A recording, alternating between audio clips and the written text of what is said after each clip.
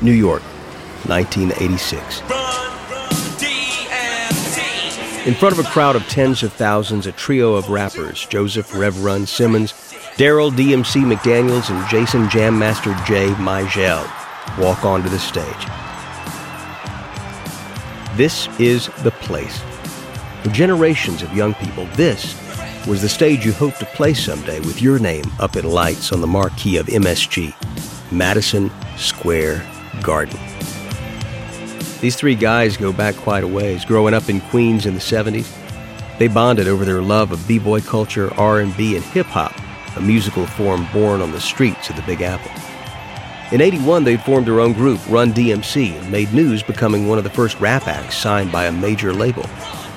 But Run DMC are more than just musicians. They're icons of style. Back in the day when Curtis Blow was making hits, he favored flashy sequin blazers and disco suits. But the Run DMC crew take the look in another direction. Casual streetwear, accented with gold chains and track jackets, black fedoras, and unlaced basketball sneakers. My Adidas, walk through traffic doors, and roll all over, try to see them first. I stepped on days, and I ain't all the people gave, and the poor got played, and out her speakers, I did speak. I wore my sneakers, but I'm not a stick. At Madison Square Garden, the trio fans out across the stage, busting into one of their newest songs. It's an ode to the group's favorite brand.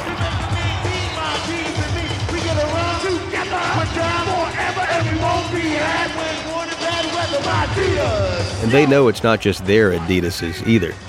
The three stripes are everywhere. Every city they go through, from Detroit to Boston to Chicago, the hippest kids are the ones wearing Adidas tracksuits and sneakers. In 1986, Adidas stands for something. It stands for urban cool. And the hometown crowd at the Garden tonight, they get it. The applause is sustained and deafening. It only gets louder when Simmons turns to McDaniels and begins to shout into the mic. D, take those shoes off your feet. What are those? Everybody in here, if you got Adidas on your feet, hold them up. 40,000 pairs of sneakers are hoisted into the air like a mass offering to a three-striped god.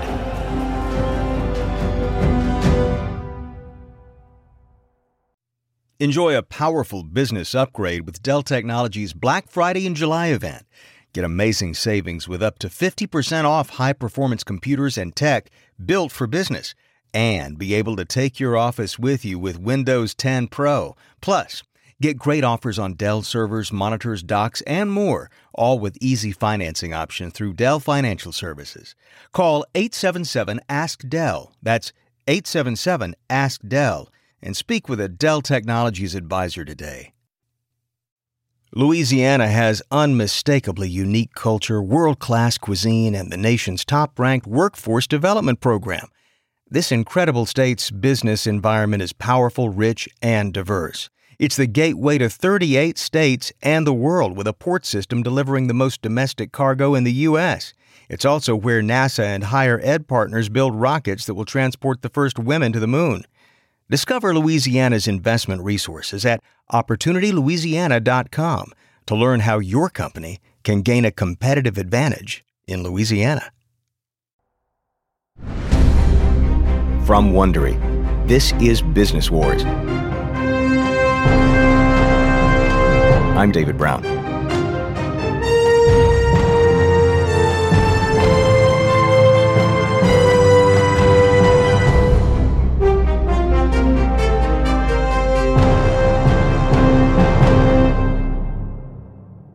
We are tracing the sneaker rivalry between Nike and Adidas, two multi-million-dollar sneaker companies that clashed in the 1970s at a time when professional sports and sports fandom was entering a bold new era.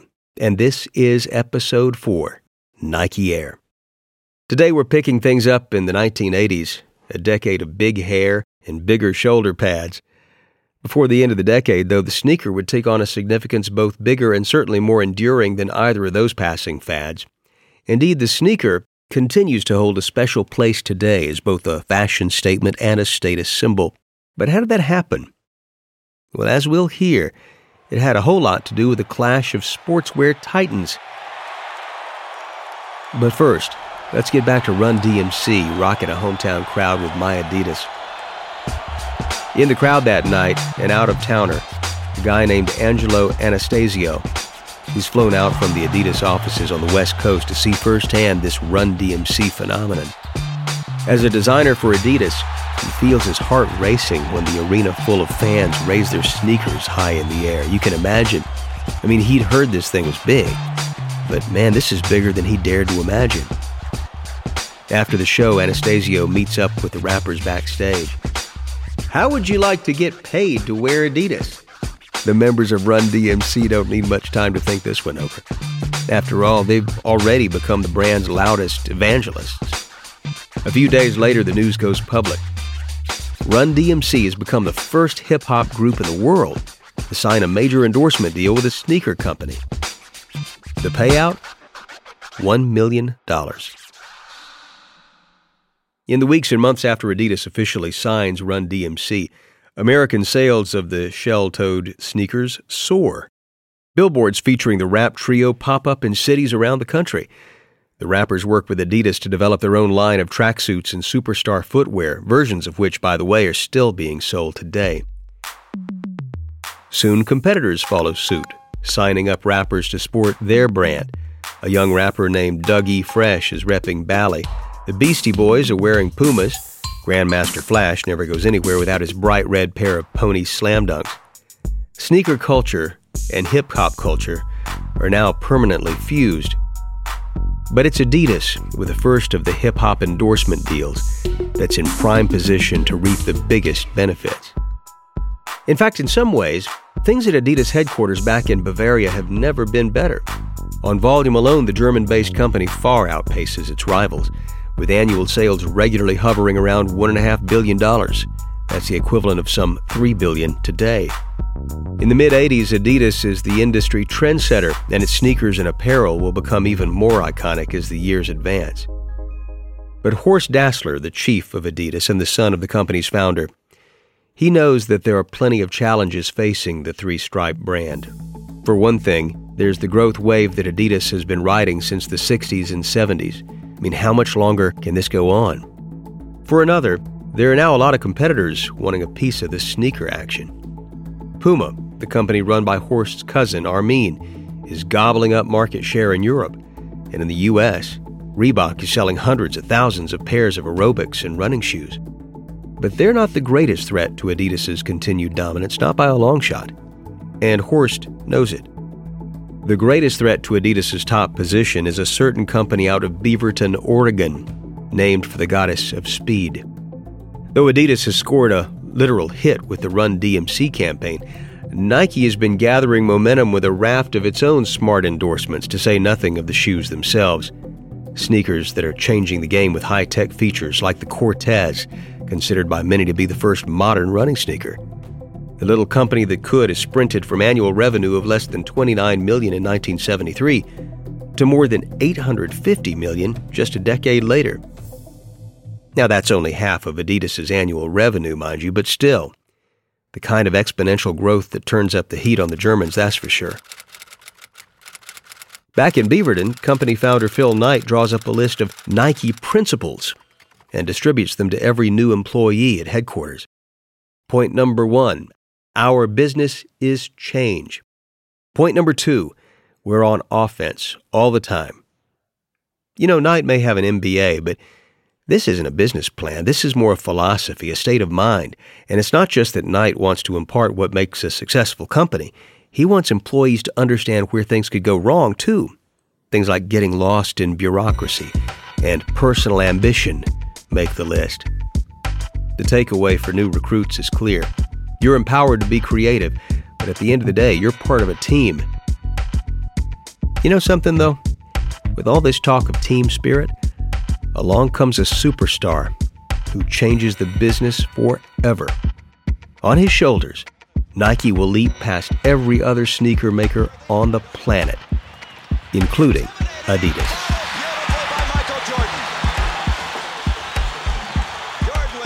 In 1983, a young executive named Rob Strasser writes a memo to his boss, Nike CEO Phil Knight.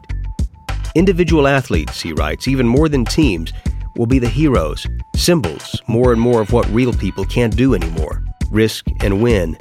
You gotta know something about these two guys, Knight and Strasser. They don't really have a whole lot in common, to be honest. Knight is cerebral and measured. Strasser, he's an overweight, bearded career partier who rarely holds anything back. Knight likes to call him radically honest, and though he says he respects that radical honesty, well, there may be something Knight appreciates even more than that honesty: Strasser's intuition.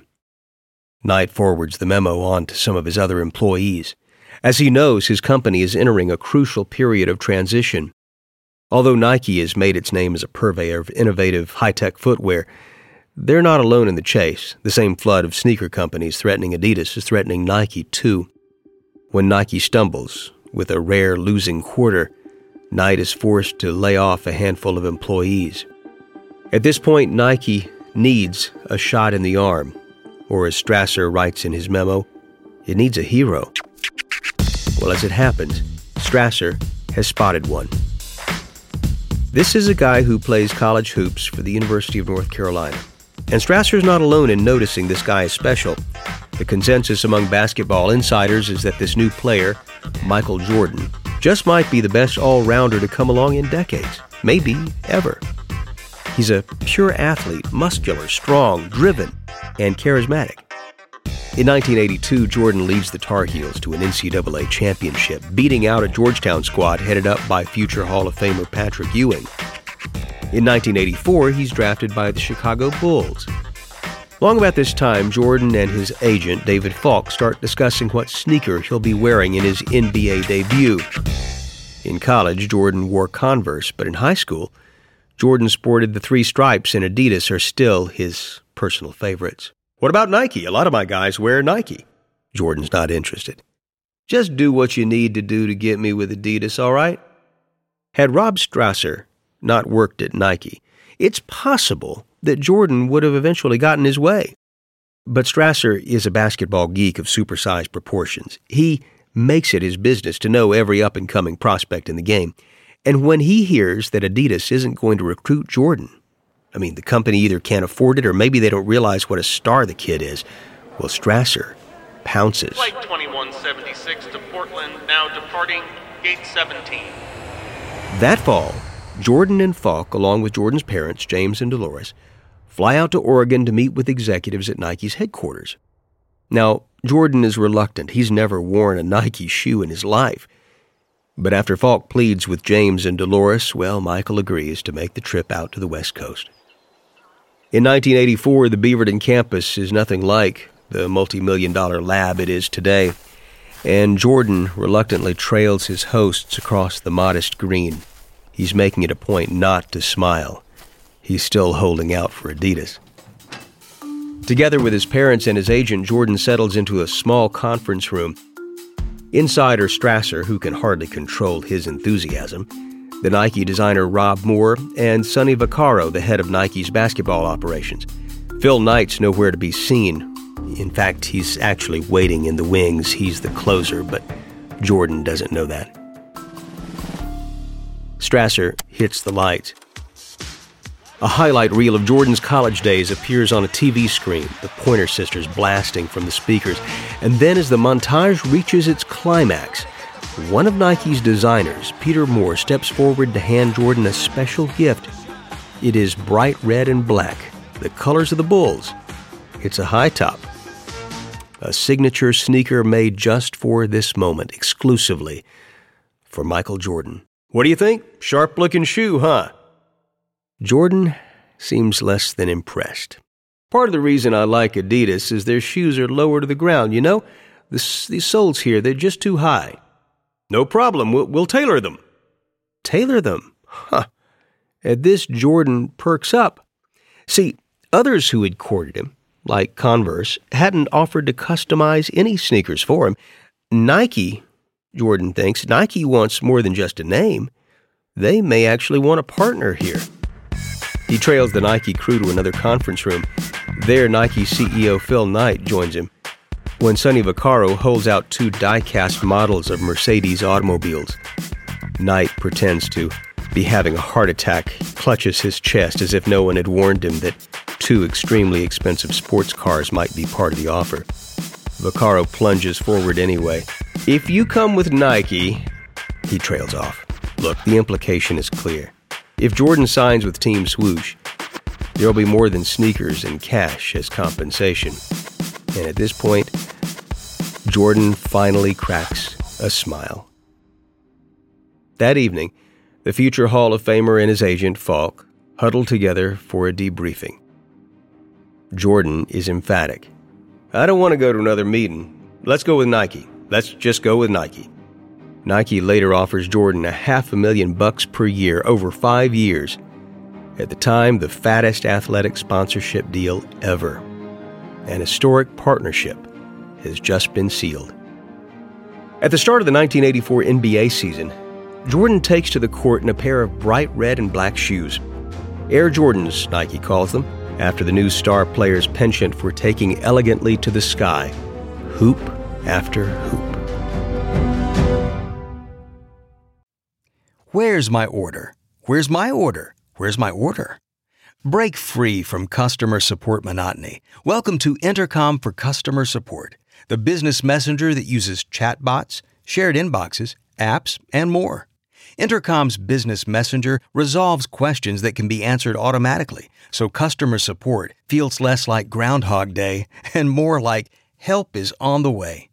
Go to intercom.com/support to learn more about Intercom's business messenger for customer support.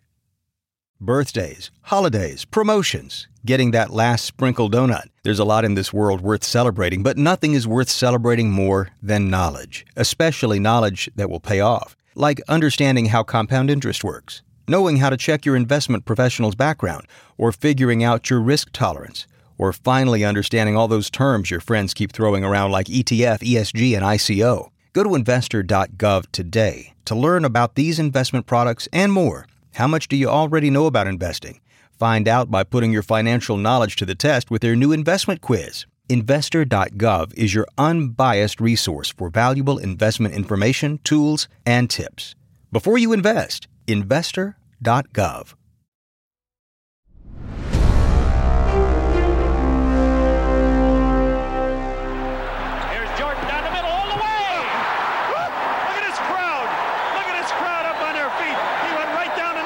It's likely that the Air Jordans would have been a smash hit no matter what the NBA did. After all, these were sneakers worn by a player who could rack up an incredible 45 points in a single game, and that was as a rookie.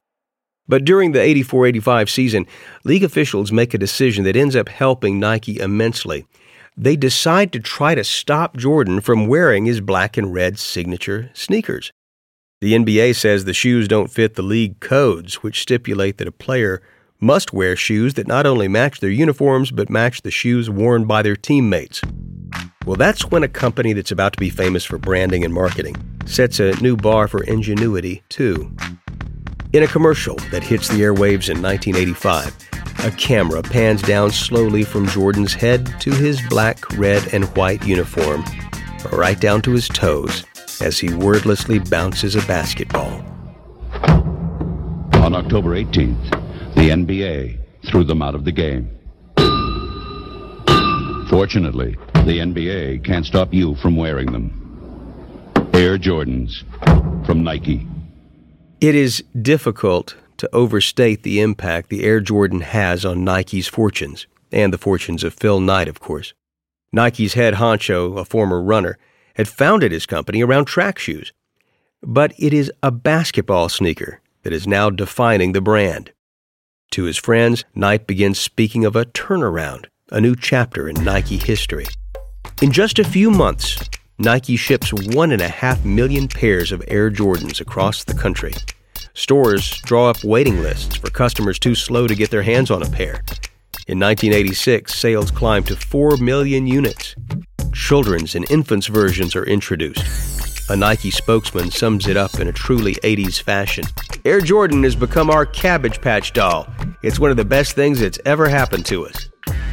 But the Air Jordan is more than a fad. Soon, it's obvious that the power of the sneaker won't only be felt on the court, it'll be felt in pop culture, too. Rappers want to wear them, so do Hollywood stars. Yo, Mars Blackman here with my main man, Michael Jordan. Yo, Mike. Spike Lee, assuming the persona of Mars Blackman, his character from the movie She's Gotta Have It, tapes a commercial for Nike hyping the power of the shoe. Is it an extra long short? And Jordans have a halo effect as well, boosting Nike as a brand and serving as an entree to the swoosh universe. Money's gotta be the shoes. Run DMC or don't, Adidas superstars no longer seem to shine like they once did. Money's gotta be the shoes. Now it's Jordan's customers who are climbing over each other to get those or another new Nike called the Air Max. Or it's the Nike Alpha Force with its iconic Velcro strap. Or it's the funky leopard-spotted Nike Air Safaris, which the rapper Biz Markie adopts as his signature sneaker. In what seems like no time, Nike's pulling away from every competitor in the United States, doubling and then tripling Adidas's American sales. Then in 1987, to help nail down Nike's dominance, Phil Knight approves a big increase to the marketing budget. Nike ups its marketing budget to $50 million to stay ahead of the competition. If there were any doubt before, it now seems settled. The tables have turned. In 1987, Horst Dassler, the businessman who put Adidas on the map in more than 150 countries, the man who helped transform his father's company into a multi-billion-dollar concern, dies suddenly at the age of 51. For the German firm, the timing couldn't be worse. Not only is Adidas getting pummeled in the U.S. by Nike, but Phil Knight's getting ready to launch a European invasion right there in Adidas's backyard, its stronghold. And other rivals like Reebok are ambushing the Three Stripes brand from the other side, approaching annual sales of $1 billion plus. The closing years of the 1980s mark a new kind of low for Adidas. Shrinking sales, shrinking market footprint, and above all, a noticeable lack of the type of innovative new products that Nike appears to be able to crank out by the truckload. Adidas is flailing in 200 directions at once, trying to expand into areas it has no business being in, like casual outerwear. And inside Adidas's headquarters, well, it's basically become open warfare. After Horst Dassler dies, 20% of his shares go to his kids, Adi Jr. and Suzanne. But Horst also has 4 sisters, and they control the remainder of the company. The sisters begin working together and they start agitating for a sale of the company. The once proud Three Stripes losing out to Reebok and Nike, it's unconscionable, it's embarrassing. Adi Jr. and Suzanne initially fight their aunts, but they have a pretty high tax bill from their inheritance and they eventually decide to give up their shares. The road to a sale appears to have been paved, and soon Horst's sisters have located a potential buyer in the form of Bernard Tapie, a French businessman who puts together a $290 million offer using funding from a consortium of 8 French, German, and Japanese banks. The sale goes through in 1990. The Dassler-owned Adidas era is over. The French now control the company. Employee morale hits a new low. But you know that saying about it's darkest before the dawn? Well, in business, sometimes when things appear most dire, those with open eyes can spot the biggest opportunities. And in the case of Adidas, well, the first step toward the reinvention that would bring them roaring back comes courtesy of an unexpected source, Beaverton, Oregon. You remember Rob Strasser of Nike? We were talking about him earlier. He's the big, loud, hard-drinking guy who Phil Knight once called his MVP, the guy who spotted a superstar named Jordan once upon a time. Though never one for hyperbole, Knight once gushed that he was ready to follow Strasser into any fray, any fusillade. But Knight and Strasser, at the end of the day, were like brothers.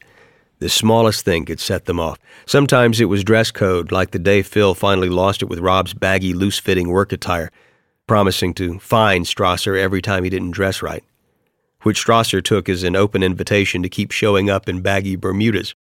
At some point, enough was enough, and despite the success of Air Jordan, Strasser left the company to start a new consultancy, taking designer Rob Moore along with him. Knight? Well, he considered it a major betrayal. Let's go back to Germany. It's 1989. as Adidas is going up on the auction block. Well, Moore and Strasser, now independent consultants, they get an invitation to visit. They know exactly what their old boss would think of such a thing, but hey, they don't work for Phil Knight anymore. So they accept the invitation and speed down the Autobahn to Adidas's headquarters. But as Strasser and Moore draw to a halt in front of the fortress that serves as Adidas's HQ, something dawns on Moore. He realizes just how far from home he really is. Deep down, he's a Beaverton man. He's got no business in Bavaria. Oh, fuck, let's get out of here. Strasser's not so sentimental. Absolutely not. And so, for the next several days, Moore and Strasser hunker down in intensive meetings with what remains of Adidas's leadership. Over one red wine-fueled dinner in particular at a restaurant near Adidas's headquarters, Moore tells an Adidas executive he can remember well when he viewed Adidas as his greatest rival. "No offense, but for a decade, our mission was to kick your ass." The executive smiles and lifts his glass of wine. "But Peter, you did kick our ass. That's why you're here." Moore and Strasser's great revelation comes the next day, when they're given time to explore Adidas's vast archives, a museum-quality collection of old Adidas shoes. What they are looking at inside that room is corporate history, but soon they realize they are looking at something else too. They're looking at the company's future. A company that before any other sneaker company did, focused first on the athlete. Before leaving Germany, the two consultants make two recommendations. The first is to double down on the kind of committed technical gear that Adi Dassler prized back in the day. Limit color palettes, limit the number of futuristic features, the blatant Nike ripoffs. Stop trying to chase Nike and Reebok. That's a strategy that rarely works anyway. Better to reconnect with core functionality. Get back to doing what Adidas does best. And then Moore and Strasser make another suggestion. Adidas should under no circumstances abandon the classic brands like the Stan Smiths and the Superstars. Embrace the old stuff, appeal to the sentimental instincts of old Adidas fans, and revive and refine the classics. Keep those core shapes and colors, but update them with modern fit and modern technology like improved soles and lighter rubber. Within a few weeks, Strasser and Moore have been officially retained by their old arch-enemy.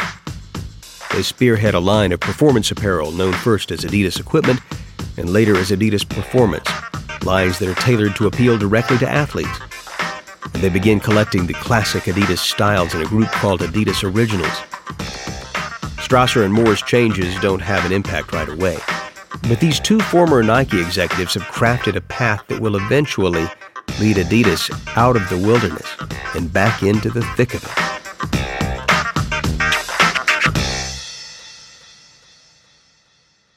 I hope you enjoyed this episode of Business Wars. Please subscribe on Apple Podcasts, Stitcher, TuneIn, or wherever you happen to be listening to this podcast right now. You'll find a link on the episode notes. Just tap or swipe over the cover art. You'll also see some offers from our sponsors, and we'd love for you to support our show by supporting them. Now, if you like what you heard, why don't you give us a 5-star rating and maybe tell your friends how to subscribe too? There's another way to support us, and that's to answer a short survey at Wondery.com/survey. We'd love for you to tell us what Business War stories you'd like to hear. If you're interested in reading more about this topic, the author recommends a pair of articles he drew on for this episode. The first is David Wollman's 2016 profile of Rob Strasser from the July 2016 issue of Portland Monthly magazine. The second is a 2013 article by ESPN's Darryl Rovell. It's called How Nike Landed Michael Jordan. I'm your host, David Brown. Matthew Scher wrote this story. Karen Lowe is our senior producer and editor. Sound designed by Bay Area Sound. Executive produced by Marshall Louie and Hernan Lopez for Wondery.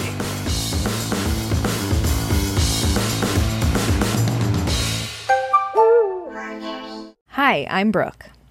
And I'm Arisha. And we're the hosts of Even the Rich. So I want you to imagine you're about to go on stage and perform in front of 30,000 cheering fans. You pop a cough drop, take some deep breaths, tell yourself, you can do this. And that's when your brother steps into your dressing room.